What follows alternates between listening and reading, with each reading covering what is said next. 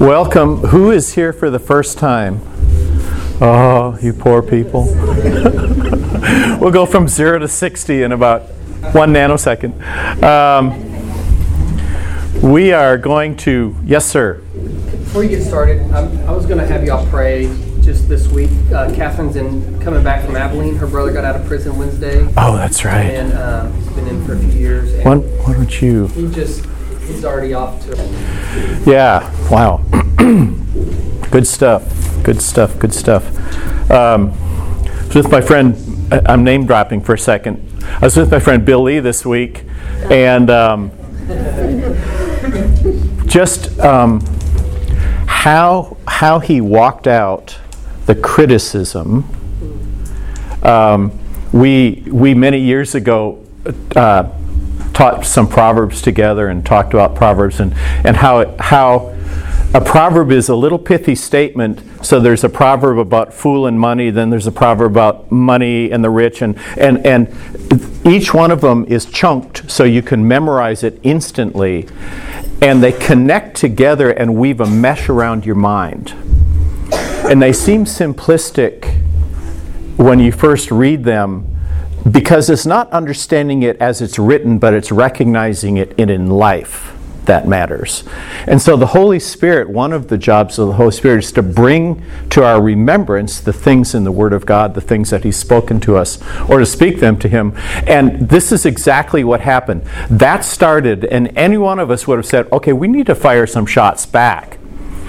But Proverbs says, do not answer a fool according to what they've said, lest you be seen like him. Answer a fool with wisdom. And then it says, anyone who is wise in their own eyes, there's more hope for a fool than for him. Now, I'm not saying the other candidates were fools, but they had foolish counsel. And Bill, these verses were just bam, right there. He literally instructed his staff after he won, not one of us is going to gloat about this victory. Not one of us. I thought, bam. So we're not supposed to be political. I'm not, but I'm a brother. So anyway, but it's great to see how the Holy Spirit works in ways that emerge and impact whole states, emerge and impact whole things. But it's a hidden, in this case, it's a hidden way. But in Him, that's like the Holy Spirit is saying, the Holy Spirit is saying, Holy Spirit is saying, this is what's true, this is how we're going to walk this out. And so I like how Josh is talking about Book of Acts.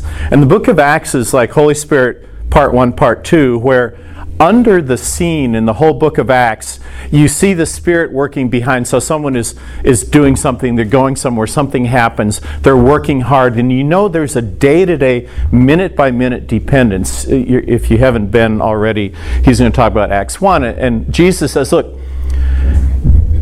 it is better, and John, he says, it's better that I go. Because if I didn't go, then I'd be here, but you'd still be relying on me. But if I go, you'll have God inside of you. You'll have the Holy Spirit inside of you. And so the last thing he says is, okay, don't go anywhere. Don't do anything. Don't talk to anybody until you receive the gift of the Father, power from on high, Acts 1:8, until you receive power from on high. And so that hasn't changed. We're still in that New Testament world, and God still says to us, just like Billy, don't go into a political situation unless you know you're clothed with power from on high, unless you know that I'll lead you, I'll guide you, I'll live inside of you in large ways. And so that's what this class is about, is how to on purpose engage that Holy Spirit. How to on purpose connect with God, on purpose to go, Wednesday afternoon at 2 o'clock I have a decision to make. How do I engage this God who lives inside of me to help with that decision? If you ask God a direct question, He will give you an answer.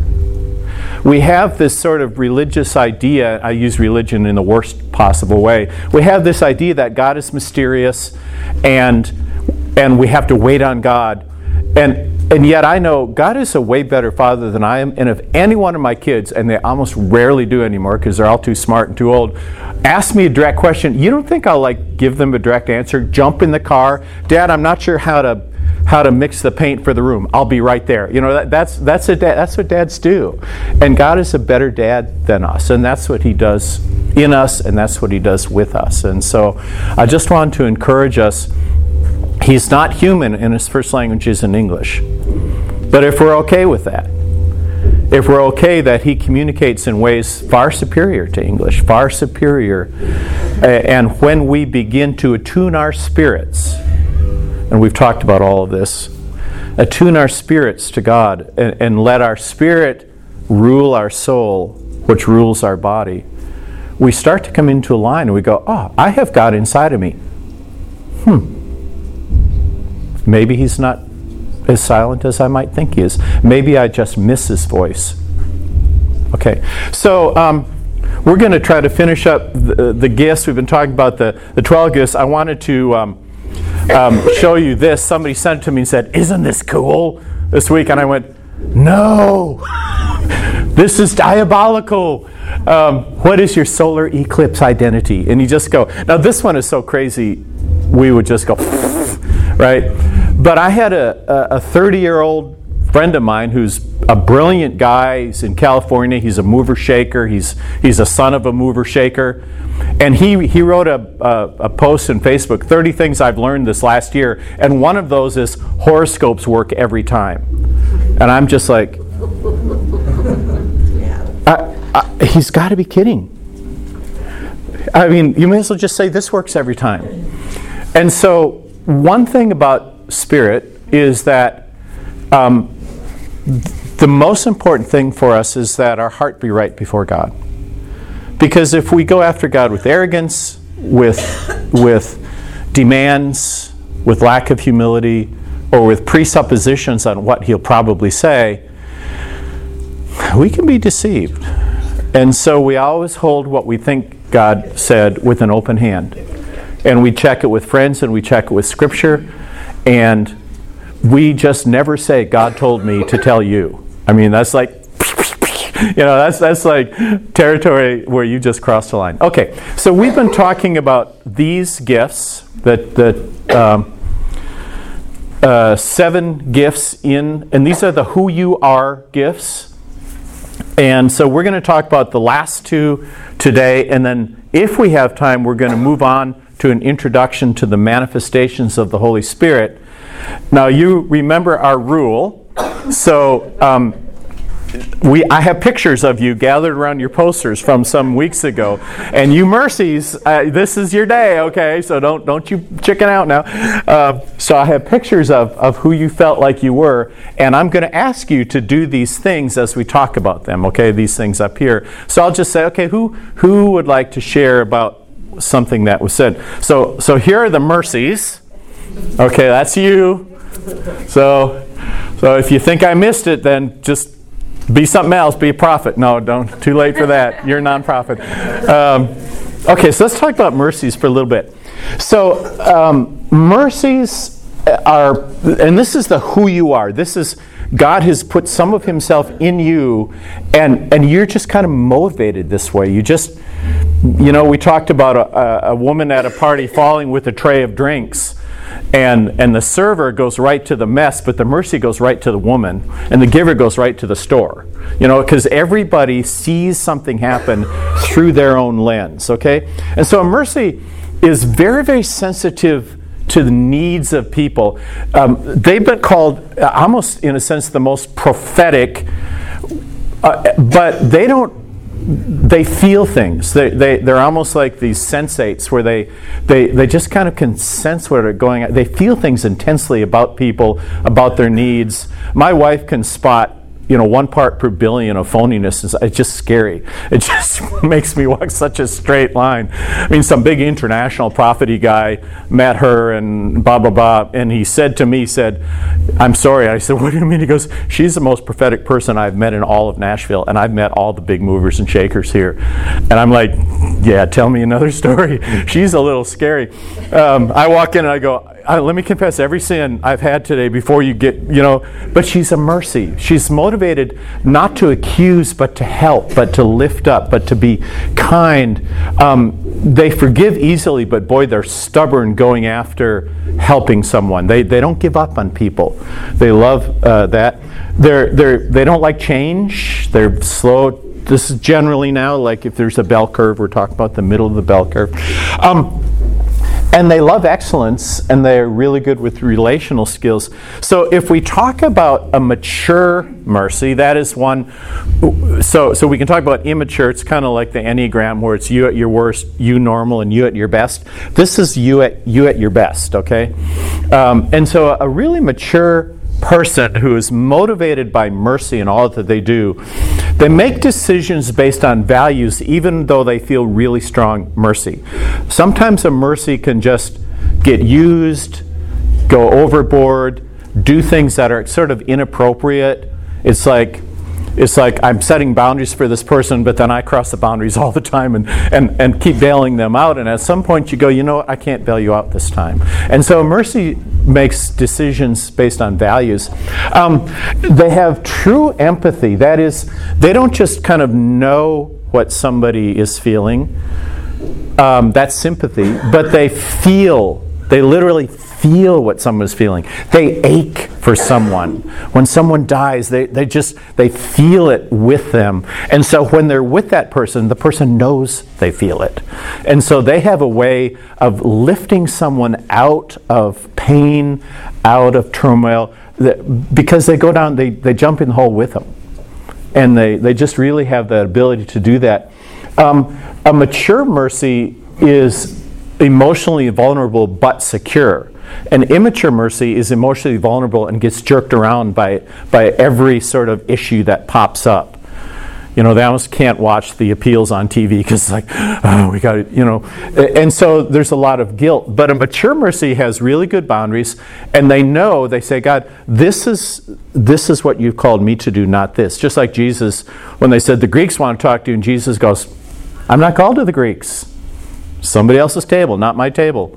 I'll call the waiter who's, for the Greeks. And they can really communicate God's intimacy with other people because they not only can sense people, but they sense God. They have this amazing ability to kind of sense what God feels about, thinks about, wants to do about somebody else. Okay, those of you who are in that picture, what about this resonates with you? And you have a story about yourself or something? And let's start over on this side of the room, and then we'll work over here. Anybody over here? Now, mercies tend to not want to talk in a crowd. Yeah, I see you're all, every one of you is nodding and smiling. You might recall when we all got together and it was time to leave, I should have taken a picture that everybody left and not one mercy stood up. They were still, and we there were 3 people left in the room, and every mercy was in their seat. Okay, that was classical. I mean, perfect. Okay, yeah, you were about to say something. Oh, I wasn't, but I will. I kind of had a tie score between mercy and teaching, so I'm still not. Uh-huh. But the thing that makes me think maybe more mercy is that before this class, I would just joke that my spiritual gift was crying.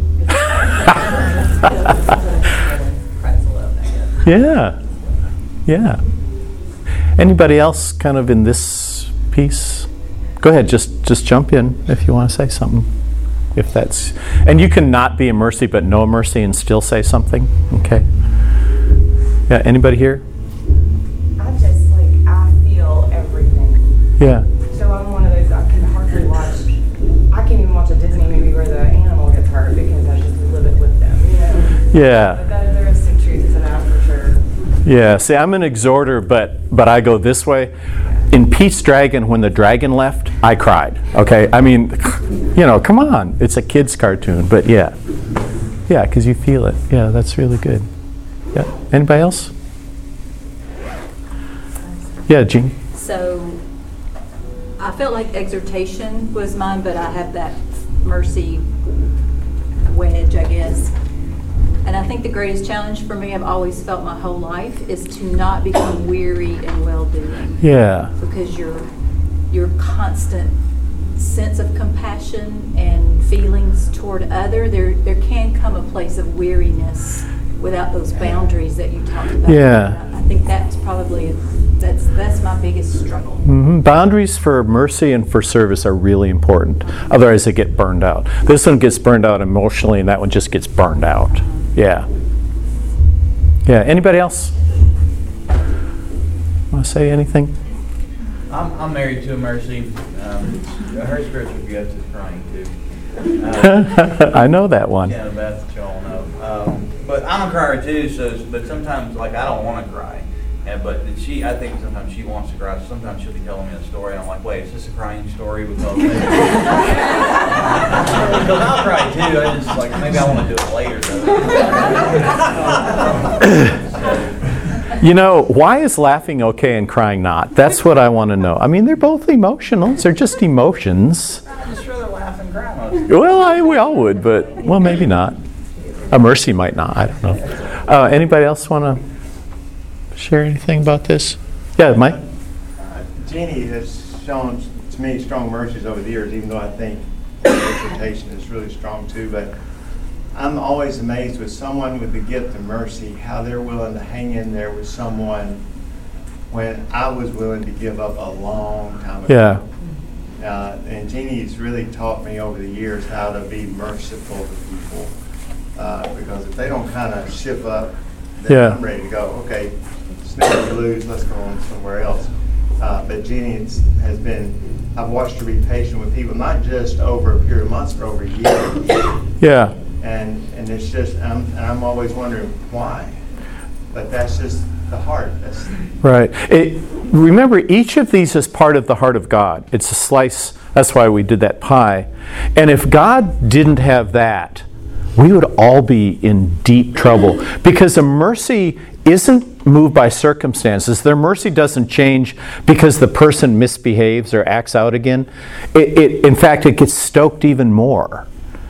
And that's a picture of God. When we fail, God doesn't go, ugh. It's like, okay. It's like this father of the prodigal son was like, forget the land, forget the sheep. I think that's him, right? Okay, that's mercy. That's that.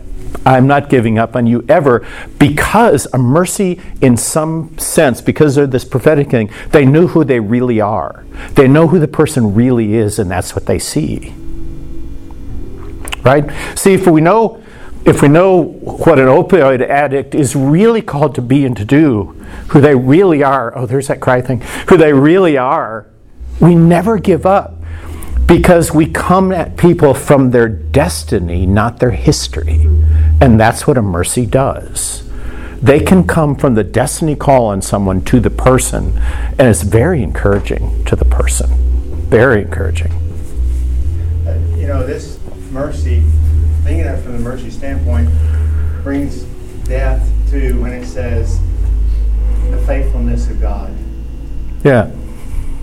Because you believe He's faithful, but mercy tells you why He's faithful. Mm-hmm. Yeah, from everlasting to everlasting, your mercies. Right. Yeah, it's such to be married to someone like that is really a good thing in a lot of ways. Then in other ways you go, honey. Right.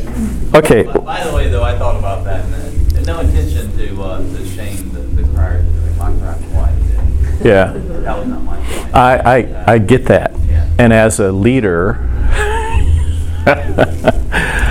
okay, these are the servers. Okay. Look around the room. Are any of you here today? Yeah. Oh, there she is. Okay. Yeah. Yeah.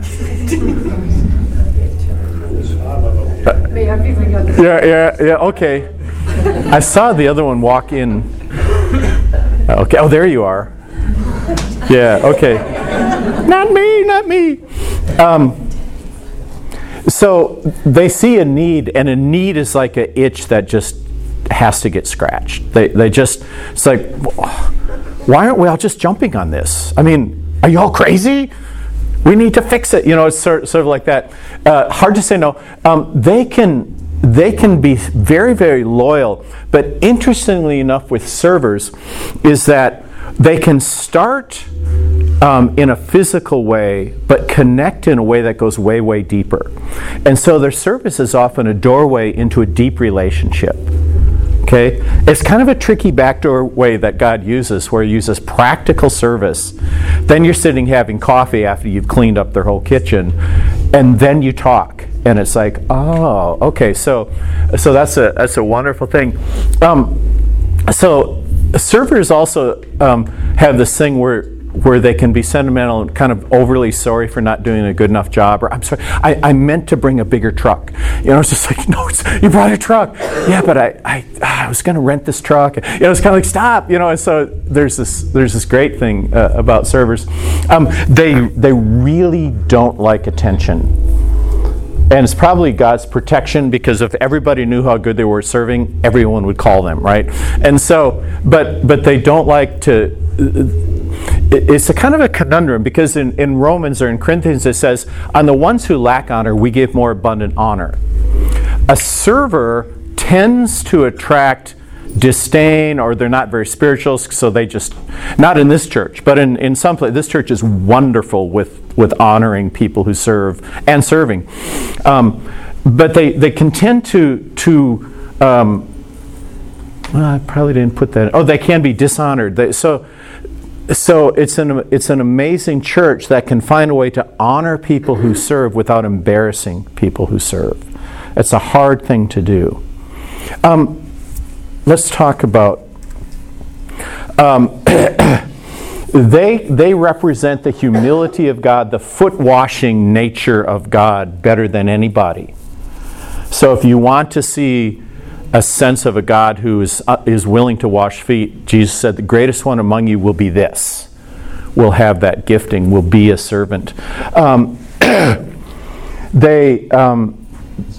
When they're mature, they serve, but they also want to serve in ways that are efficient and orderly and get things done.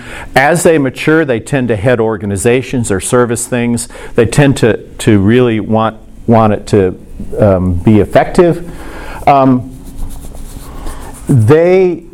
Because in a mature server, their motivation is pleasing God. It just reeks is the wrong word, but whatever perfume is that doesn't reek but smells really good, it's that good word. That's what they exude. Just this essence of humility and the service, that sort of a thing. I'm talking about you, and so it causes people to want to be that way too. It causes people to want to serve.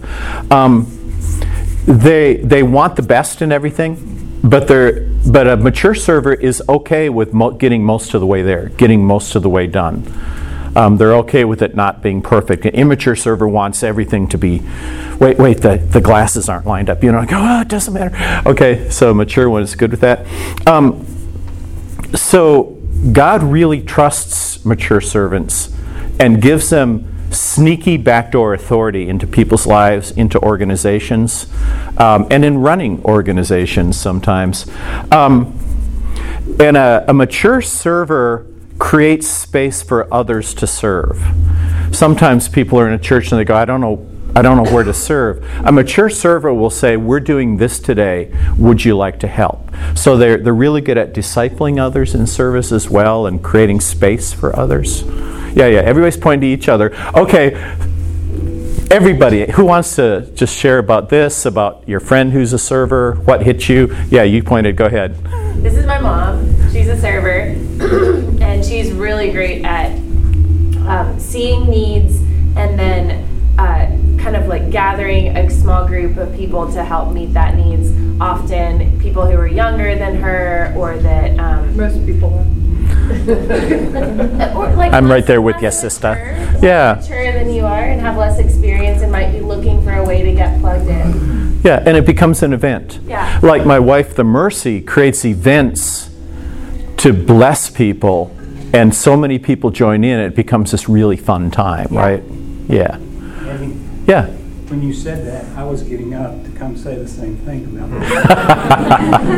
I know for a fact that throughout my time that I've known Tees, and she's known that I've been fighting prostate cancer, she has prayed for me more than anybody else.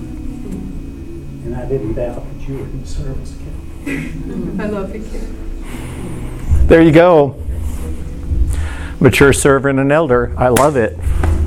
Right here, on stage, right here. Thanks. I appreciate you saying that. He served me first.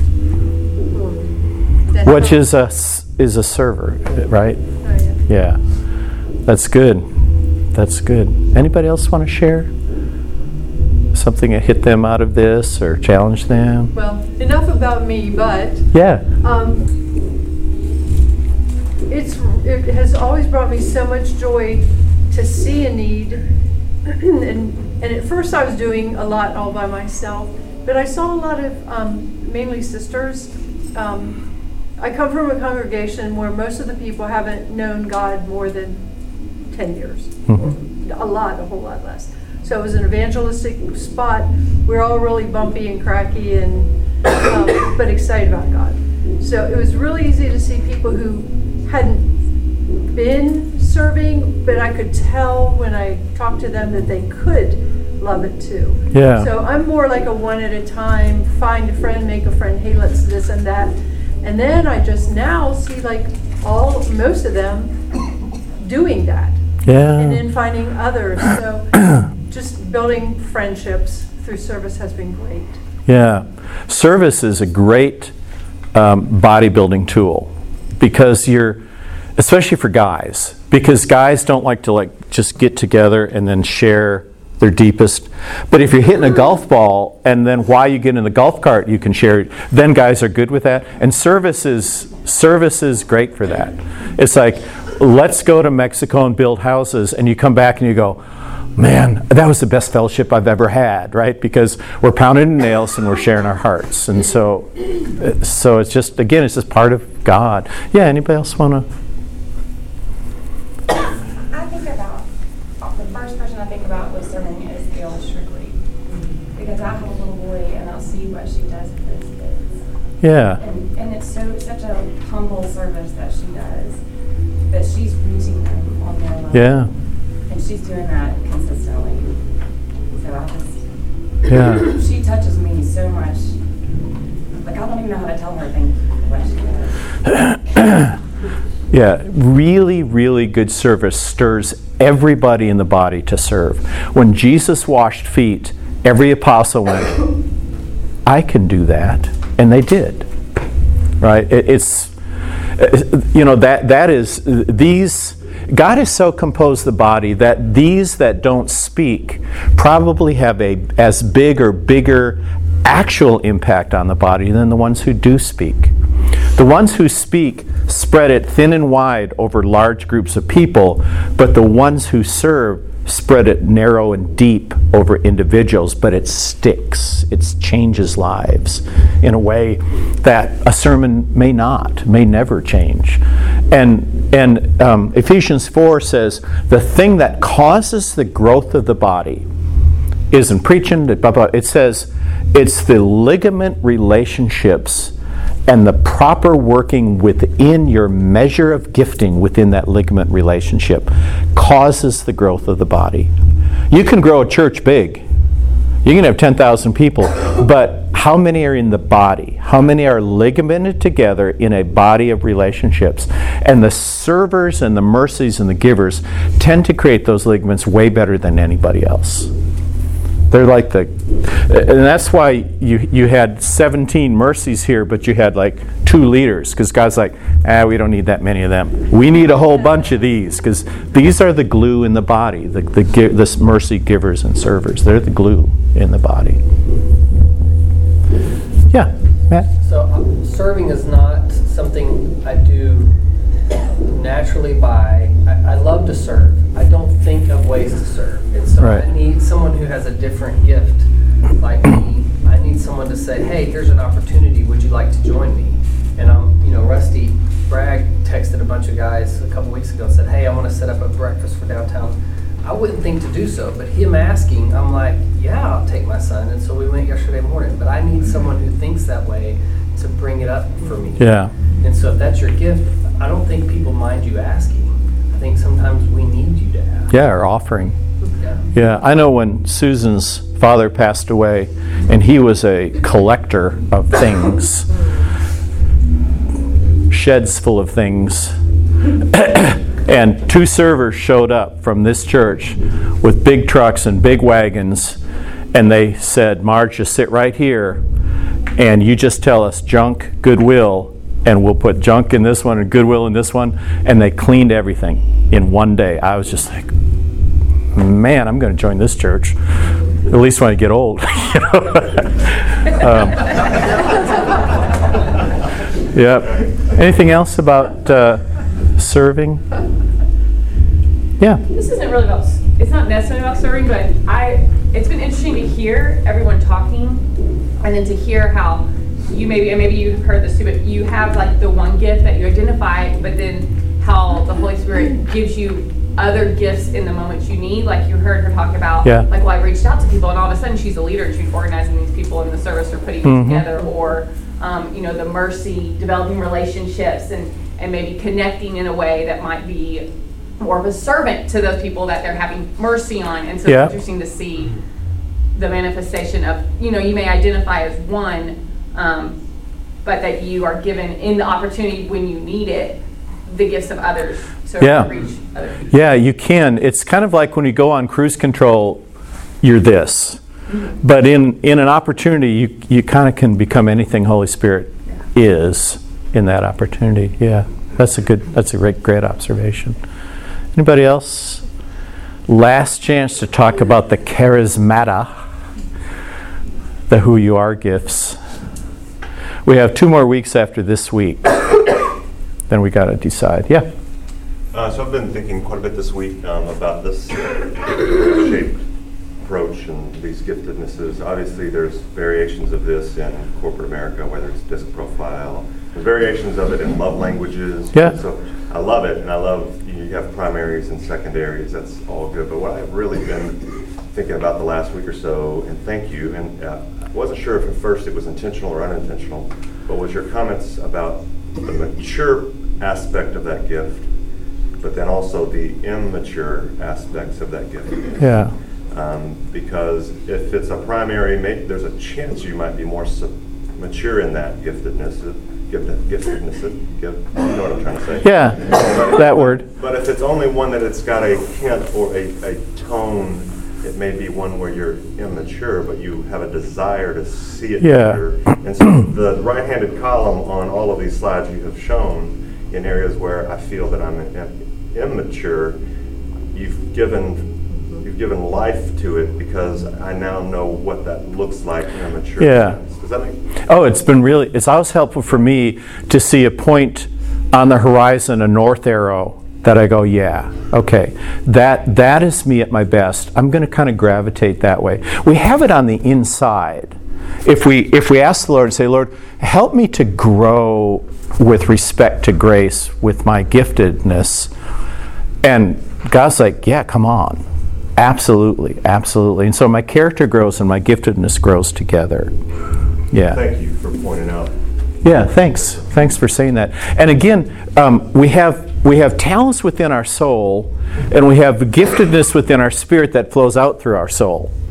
And so it can get a little, not confusing, well, it can get confusing, but we can tell when we're working on a soul talent versus working in our gifting. This is passionate. It seems, we talked about walking down the airport, that people mover in the airport where you're walking the same speed but you're just moving faster. And that's that sense of when I'm working within the spiritual side of my gifting, my motivation, because God is behind everything that you do, but God is mostly saying, this is what is going to grow you into your destiny, into your purpose. Your purpose, the passion, the things that you will at the end of your days go, that was a really good life, lie in this area. The other things can serve this, but they lie in this area. I'm reading a wonderful book now called How Will You Measure Your Life? It's by the guy who wrote the book, The Innovator's Dilemma, Harvard professor. And it gives wonderful ways of how you can measure your passion. It's a great book. By the way, it didn't. Okay. All right, we're going to move on in 5 minutes. I'll give you a very quick intro and we'll come back.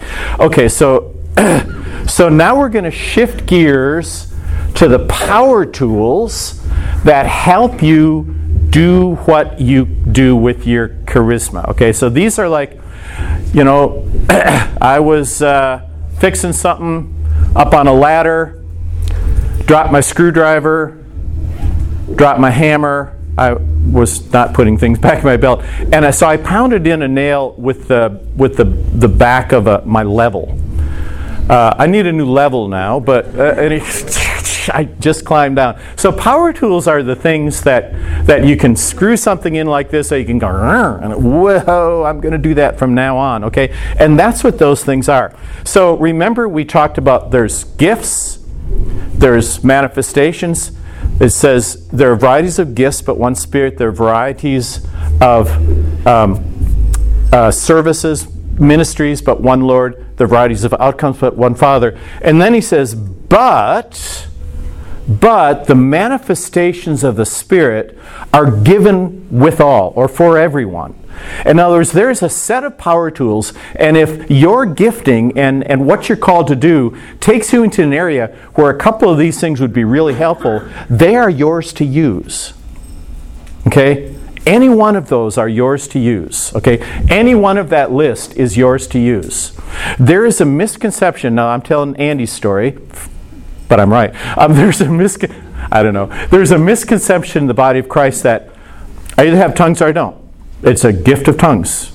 Or I either have healing. Oh, he's got a gift of healing. Nobody has a gift of healing. The healing is the gift. See, and so these things are power tools that come to us at a point of need meeting faith. Okay? That's what these things are. They come to us at a point of need, needing faith, and maybe a little instruction is helpful as well. So we're going to talk about how these things work because they will literally transform how you do things. They will transform how you worship. They'll transform how you study the Word. They will also cause problems. Here's Paul thinking about the Corinthians. This is Rembrandt's version of Paul, and he's going, the Corinthians, right? Because he's going, I am going to have to spell it out so clearly. I'm going to take 3 chapters and talk about these things because you can get it wrong so easily. You can hurt yourself with power tools, okay? I mean, it's like, don't do the table saw unless you've had some training, okay? You're going to cut off a finger. You're going to cut off somebody else's finger, okay? And so that's sort of what these power tools are. They can be like that, but when used with maturity, they will radically change your life. The one problem is that they've largely disappeared from much of the church, and in much of the church, we'll call that Pentecostal, they're used in a way that Paul would have written probably some corrections in Corinthians. Okay? So what we want to do and be is responsible charismatics, responsible with the power tools. All power tools are used to build the body, not the person's ego. And so when we take those power tools and learn how to use them, things begin to change pretty fast in our lives. So Paul did a really wise thing. Remember this, where I talked about the tripod? And I said that the character of the Holy Spirit is 3-part: power, love, and a sound mind. And we all look at the world through a camera on our tripod, and if our sound mind leg is really long and our power leg is short, we look at everything in the church like this. And if I run up against, we'll call him a Pentecostal, who has a really long power leg and maybe not a great exegetical leg, they're like this, and I'm like this, and they're like this, and we are at 90-degree cross purposes on how we see God and how we see the world. And the problem isn't one or the other. The problem is our pyramid scheme, our tripod is messed up. Our tripod, we have exalted one sense of the Holy Spirit in opposition to the others. And God says, look, I want your power. Remember, power was first. Power, love, and a sound mind to be equal. So when Paul talks about these manifestations of the Spirit, interestingly enough, chapter 12 is about the power. 1 Corinthians 13 is the love chapter. It's about love, and the context is the use of the manifestations. Chapter 14 is all about the administration of the manifestations within a church. Power, love, and a sound mind. Right? So Paul is, and we luckily got the chapters right. So Paul is saying, here is how they're laid out. Here is the structure. Now look, if you don't do any of if you prophesy and have not love, it's worthless. You can speak in tongues if you don't. It's worthless. It's worthless. Get it. And if you don't operate within an administration of a sound mind with boundaries, the spirit of the prophet is subject to the prophet. God doesn't make you say anything. Okay? And so Paul then lays these things out in these chapters. And so chapter 12 is a description of the power of the ministry. Chapter 13 is a love chapter. Chapter 14 is how the administration of these things work. And so we're not going to have time in 2 weeks to go through the pieces of these things in as much detail as I'd like to. And in fact, I'm just going to lay it out like this. And so here they are. Remember, we did this in a circle? Okay, if you lay out these 9 things, you'll see that there are speaking manifestations, tongues, interpretation of tongues, and prophecy. It's primarily about speaking. There are knowing manifestations. You know something not by natural means, you just know something. You know it, and because you know it, you can obey God in a way that is far superior than if you didn't know it. Okay? And then there's doing. You are literally going to change the laws of nature. Yeah, well, right? Pray and someone is healed. Not because of penicillin, but because of the power of God. And He decided to use you. And you're the most shocked. And so when we think about these, the speaking ones tend to be the easiest for us to grasp first. Because they don't require, they just require, say I speak in tongues, you don't know, I'm willing to be foolish, but I don't have to take very much blame or credit for it. Interpretation, I can count on the interpreter. Well, and he can go, well, that's what he said. Yeah, well, that's what you said. Well, okay. And then God says, okay, let's get rid of both those and let's just prophesy. Prophesy is just tongues without tongues. Okay? Just tongues in English, in a way. Can be. But those are fairly easy. But and you can't really independently verify what's going on in those. You just do it, right? I know, fairly easy. But the next 3, you can independently verify whether those things are true or not. I remember saying to a woman I was praying with, or to a man, I said, your gym teacher abused you. And he collapsed in tears. How did you know that? And I said, I didn't know it, but God knows it, and He wants you to be healed. And he's just like, yes! And radically altered because of one little thing. And I didn't say it like that. I said, let me ask you a question. Is this true? I feel like your gym teacher or somebody like that, you were abused like in junior high and eyes as big as saucers. I was the most shocked.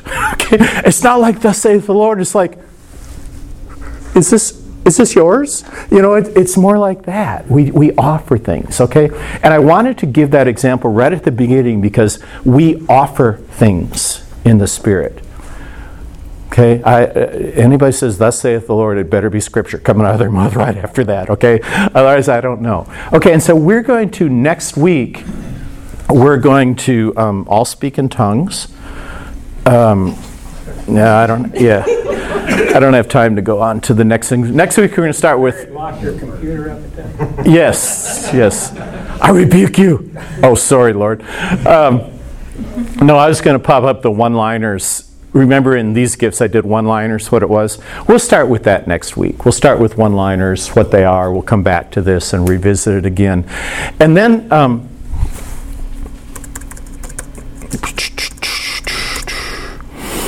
so next week we're going to talk about this. Ooh, bring all your friends.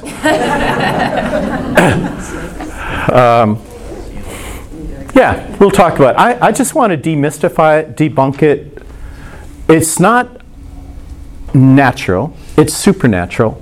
But supernatural is not a synonym for spectacular or unnatural. Supernatural is just natural with a little taco sauce on it. Okay, has everybody got it? Okay, so we're going to come back and just start there next time where we left off. Everybody okay? Lord, don't cause anybody to be scared. Lord, protect them this next week. Father, I ask you that this would just be relaxing, wonderful, easy, enlightening, and drawing, Lord, this whole subject. Thank you, Lord. Amen.